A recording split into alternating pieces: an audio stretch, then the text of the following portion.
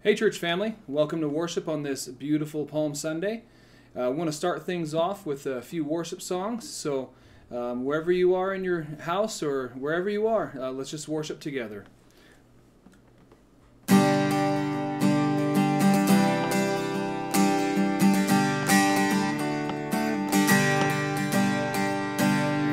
are the days of Elijah.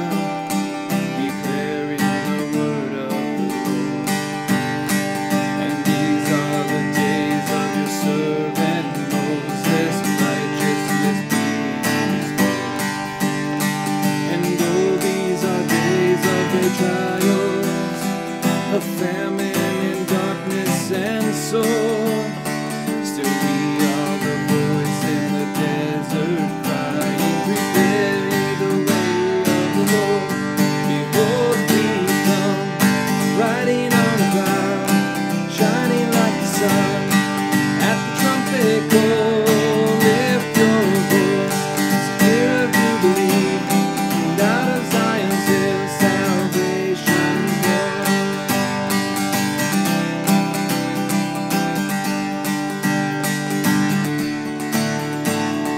These are the days of Ezekiel, the dry bones becoming as flesh. And these are the days of your servant David, rebuilding the temple of faith. And these are the days of the harvest, the fields are as wide in the world. And we are the laborers in the vineyard, declaring the word of the Lord. Behold, we come, riding on the cloud, shining like the sun. At the trumpet call, lift your voice, the year of jubilee, and out of Zion's hill salvation comes.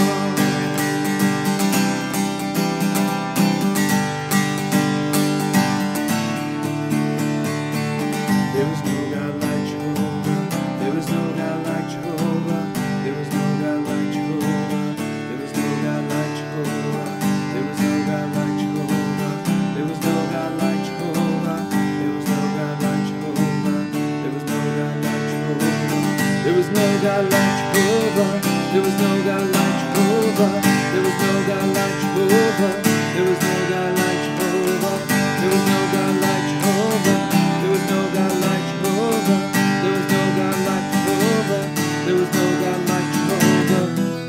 Behold, we come, riding on the cloud, shining like the sun. At the trumpet call, lift your voice, it's a year of jubilee, and out of Zion's hill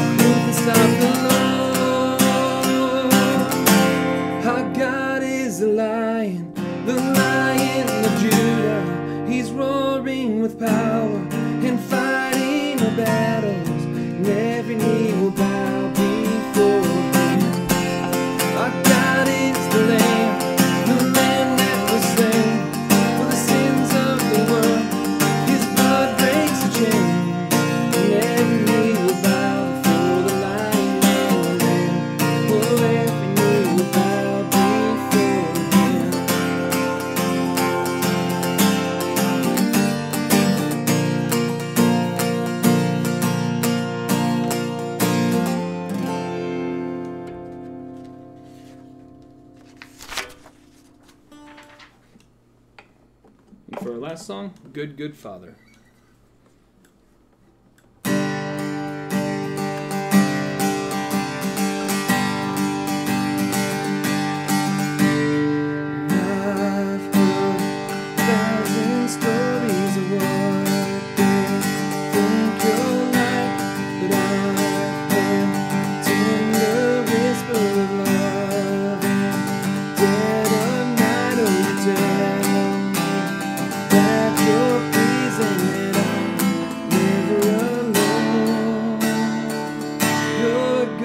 Good Father, who you are, who you are, who you are. I'm loved by you.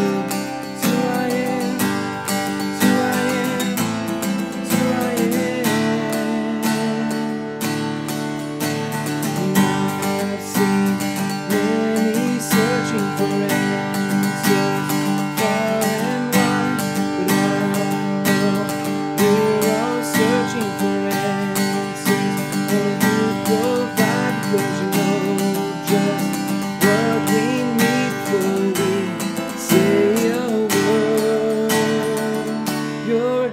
good Father, it's who you are, it's who you are, it's who you are. I'm loved by you.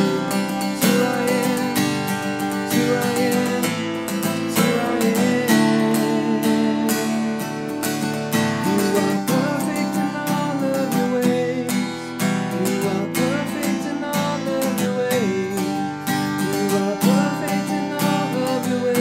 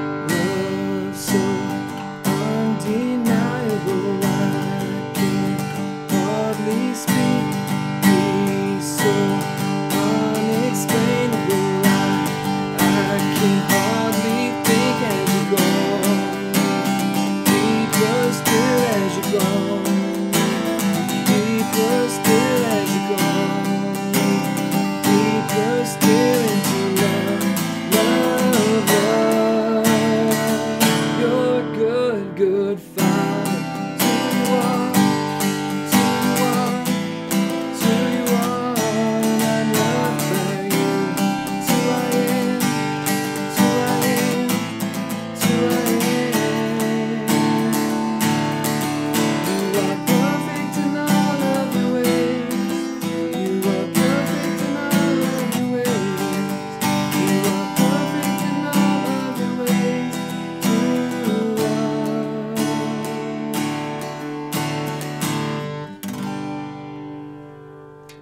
Father, we thank you and we praise you, God, for your rich mercy, your amazing grace. And God, we just ask that as we get into this message, I pray, God, that you will let your glory be known. Show us your glory, Jesus. And we thank you for all that you've done. It's your name we pray, Jesus. Amen.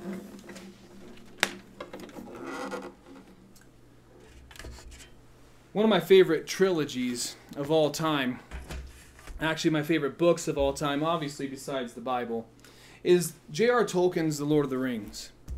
And the reason why I love it so much is because, well, first of all, I'm a big nerd, if you really know me well. But second of all, just the mastery of how he writes. Well, in one of the trilogies, we meet, actually in all of the books, not just in one of the trilogies, in all the books that we find is the lead character Aragorn. And Aragorn is the rightful king to the throne of Gondor. And you got to understand, in this time, as Tolkien's writing, the characters, they look at things through ancient lore and through rhymes in order to discern events in the present. And it's much the same as what we do in Christianity as we take on the Old Testament prophecies to predict the coming of Christ. But in this third book of the trilogy, The Return of the King, we have the hero Aragorn, who again is the rightful king of Gondor, returns to the city, Minas Tirith. And while he's there, he's victorious in the battle against the Dark Lord Saruman. And what we have here is a rightful claim to the throne, but yet he's not able to do that. He enters into the city in disguise in order to go to the houses of healing. And there he seeks to heal his friends and who were struck in the battle.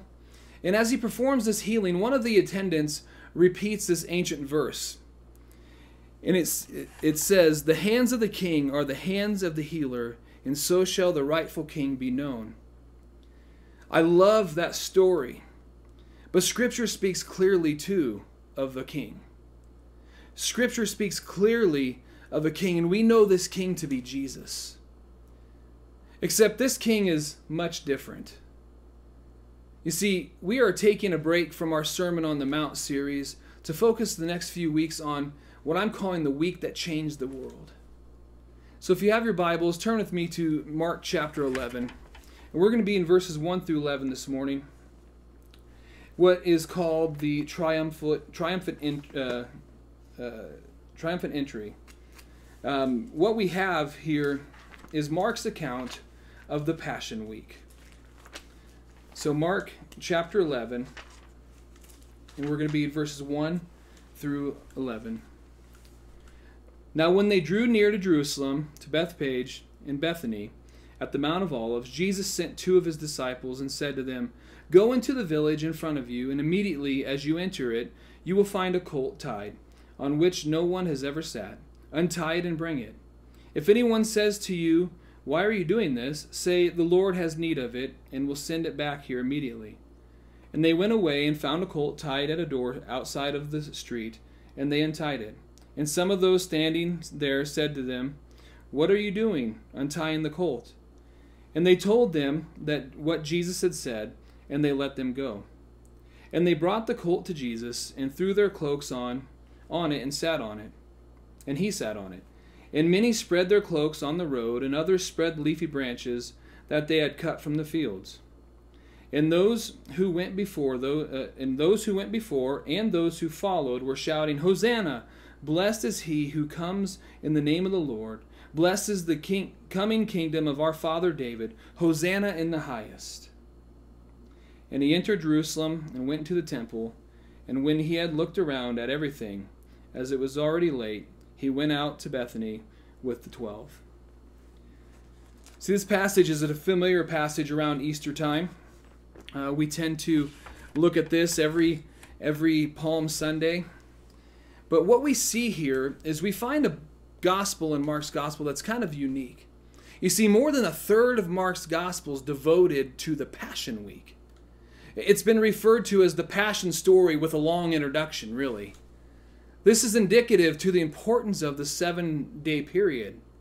See, without this Passion Week, there is no fulfillment of what Jesus came to do. So as Jesus enters Jerusalem on a colt, many gather to bless him and welcome the return of the Davidic kingdom. People knew kind of what was going on. The scene is reminiscent of the triumphal entry in the kingly procession that they were familiar with. But Jesus does not proceed to act like any earthly king. He does not take military action against occupying Rome or Herod. Neither the religious leaders nor the Romans seem to take note of this entry into Jerusalem, but the people who were there, the Jews, knew what was going on. And actually, they didn't really notice anything until he begins to cleanse the temple. You see, this entry into Jerusalem is a declaration of Jesus as King and Messiah. See, kings were known to enter cities in splendor. Especially during a coronation or after a victorious battle. They may have ridden a chariot pulled by 4 horses or even elephants and have been accompanied by troops. But while Jesus does enter as a king, his approach is different. His approach is humble. You see, he's not accompanied by soldiers, but disciples. And he rides not on a chariot, but on a colt. See, this is not only emphasis of Jesus as Messiah, but this emphasizes Jesus' humility as king. And it rejects the nature of it rejects the the nature of the kingdom of God, because what they thought the king would come and do was overthrow. What they thought the king would do would come and just establish peace and a kingdom here on earth. But Jesus was so much more than that. You see, this reflects the true nature of the kingdom of God, the true nature of what the scriptures actually were speaking. Jesus came into Jerusalem as the servant king. And this was truly the week that changed the world. Because what we have here is a question that transcends all time. And it's a question that needs to be answered today by you. And that question is he king? Is he king? If yes, does your life reflect that? You see, he was and he is the servant king. He came not to establish an earthly throne room. Rather, he came to set the captives free. He came to release prisoners from not from bondage of physical bondage, but of sin. See, the nature of Jesus being a servant king means that he put all of our needs before his own. It means that this Passion Week was done not to glorify himself, but to serve mankind. And how did he do this? He took our punishment for our sin. And he died on the cross. You see, that is the epitome of a servant king. Just listen to what Paul says about Jesus in Philippians 2:7. He says, but emptied himself, speaking of Jesus, by taking the form of a servant, being born in the likeness of men. You see, his birth alone was an act of servanthood and should be enough. Just the fact that God would leave his throne to dwell with his created, that's enough, and it should be enough.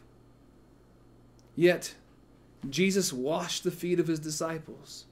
He healed the sick and the blind. He forgave the unlovable. He fed the masses with compassion. He cast out demons. He raised the dead, and he wept over Jerusalem. You see, these are not the actions of a typical king, are they? Name one story where you find a king like this. You see, at the end of the Passion Week, he did the ultimate act of service by dying on the cross. So, church, it matters very much if he is king.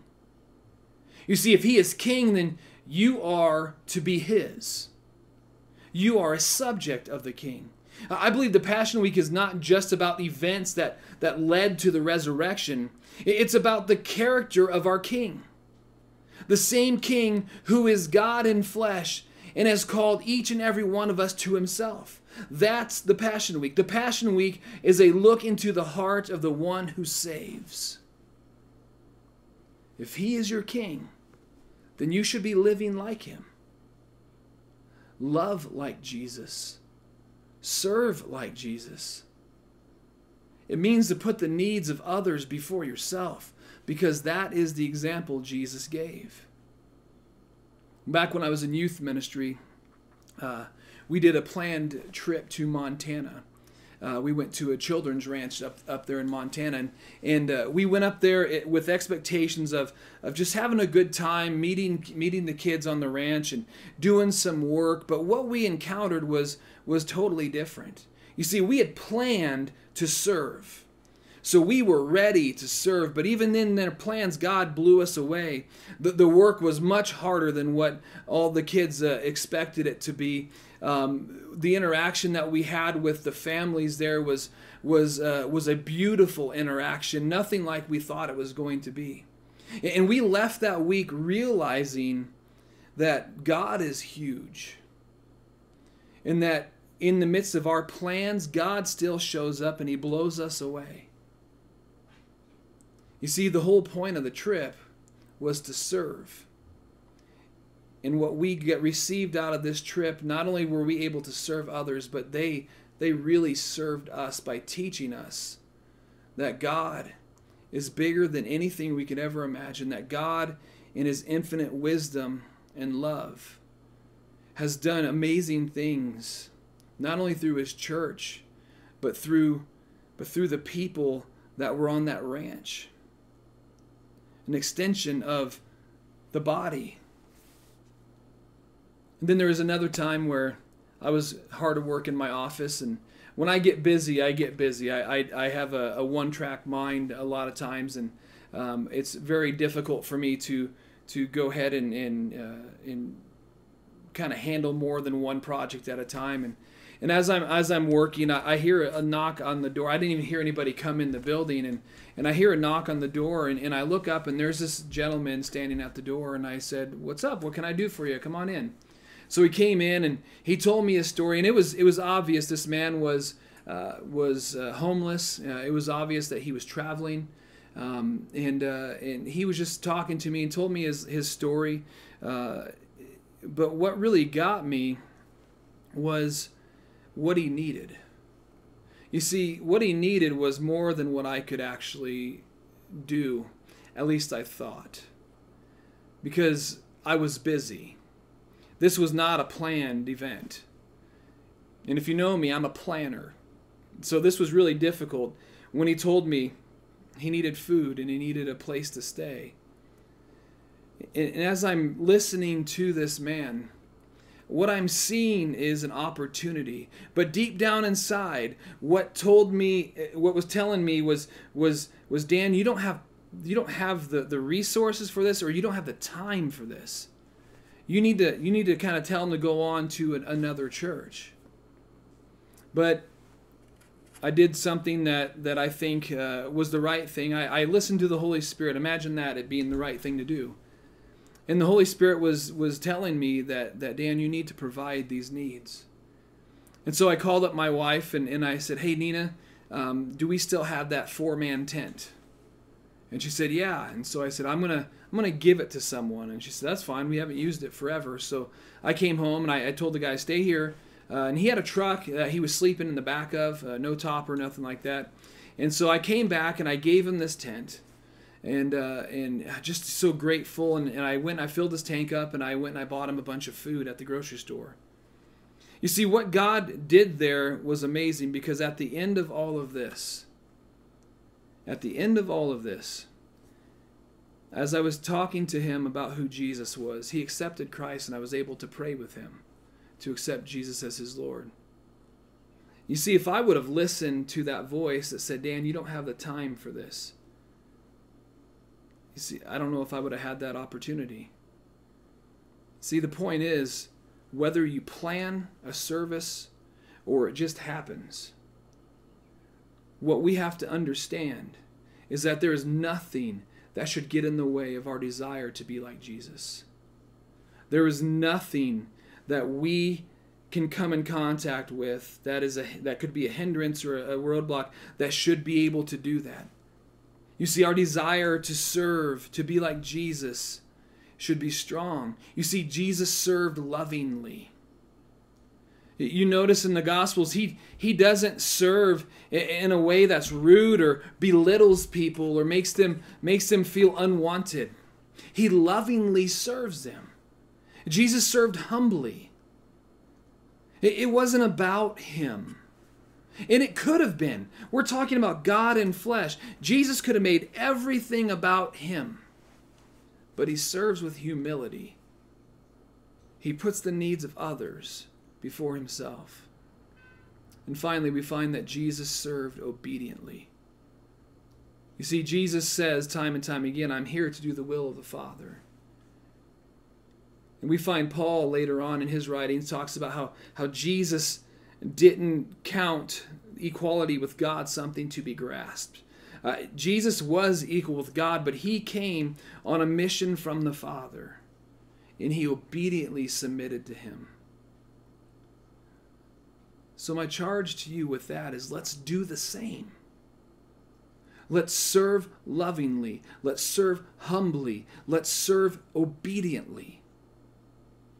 Church, will you commit today to living out what Jesus did? You will never be Jesus. You will never, ever be the Messiah. But we can be like Jesus. Look at the character of the servant king.